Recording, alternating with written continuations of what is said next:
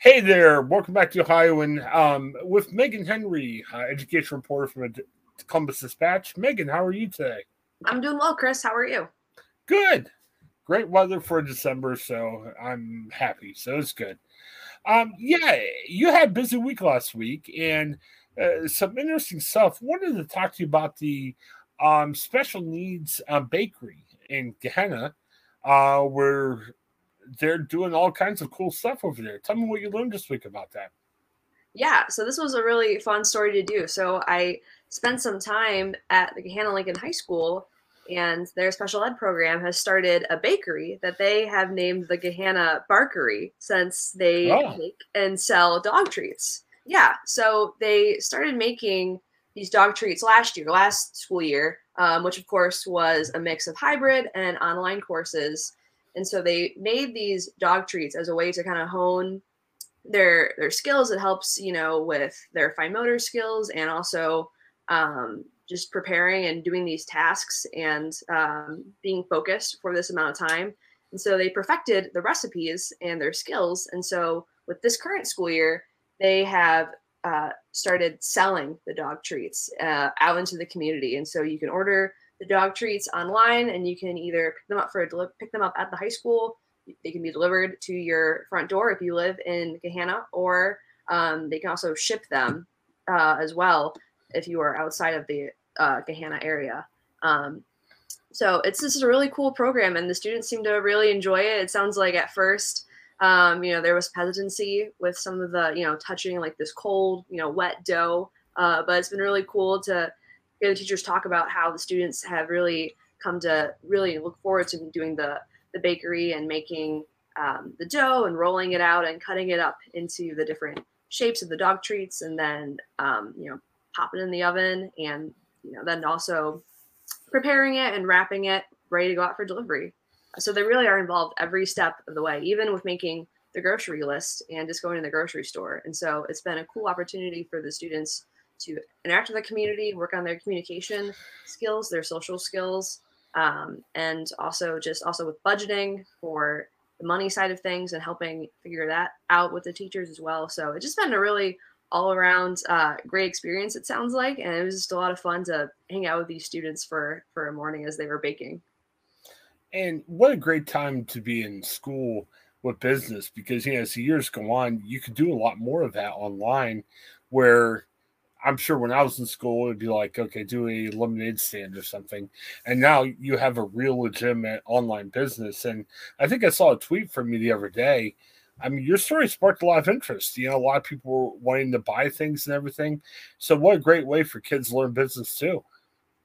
Yes, definitely. It was funny. The teachers I talked to for the story, they were saying, I was asking them, how many orders that they've done so far this year, and they were saying how they're preparing for when the story comes out to get an influx of orders. And so I had received a bunch of reader emails when the story ran in print, asking how can they order these dog treats? How can they place an order? So that made me happy to hear. That kind of warmed my heart.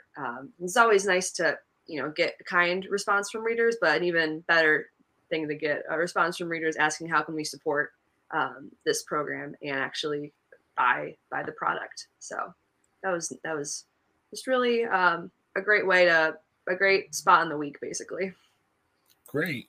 How's this helped out them with? I know from personal stories with me having a couple of special needs kids, how hard special needs education can be.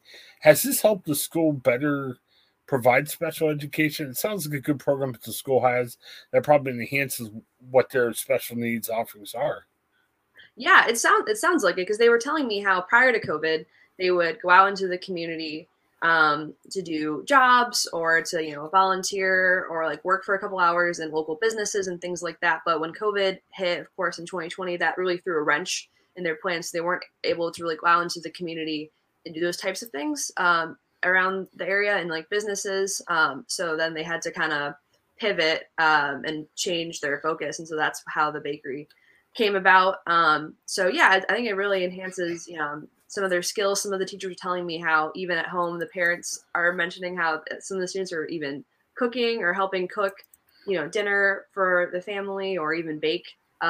at home as well. So it seems like, yeah, it's just really benefited them at school and also just their home lives as well. And then they can take those skills that they're learning out into the community, whether or not they're directly related to cooking or if it's similar skills that they can transfer over.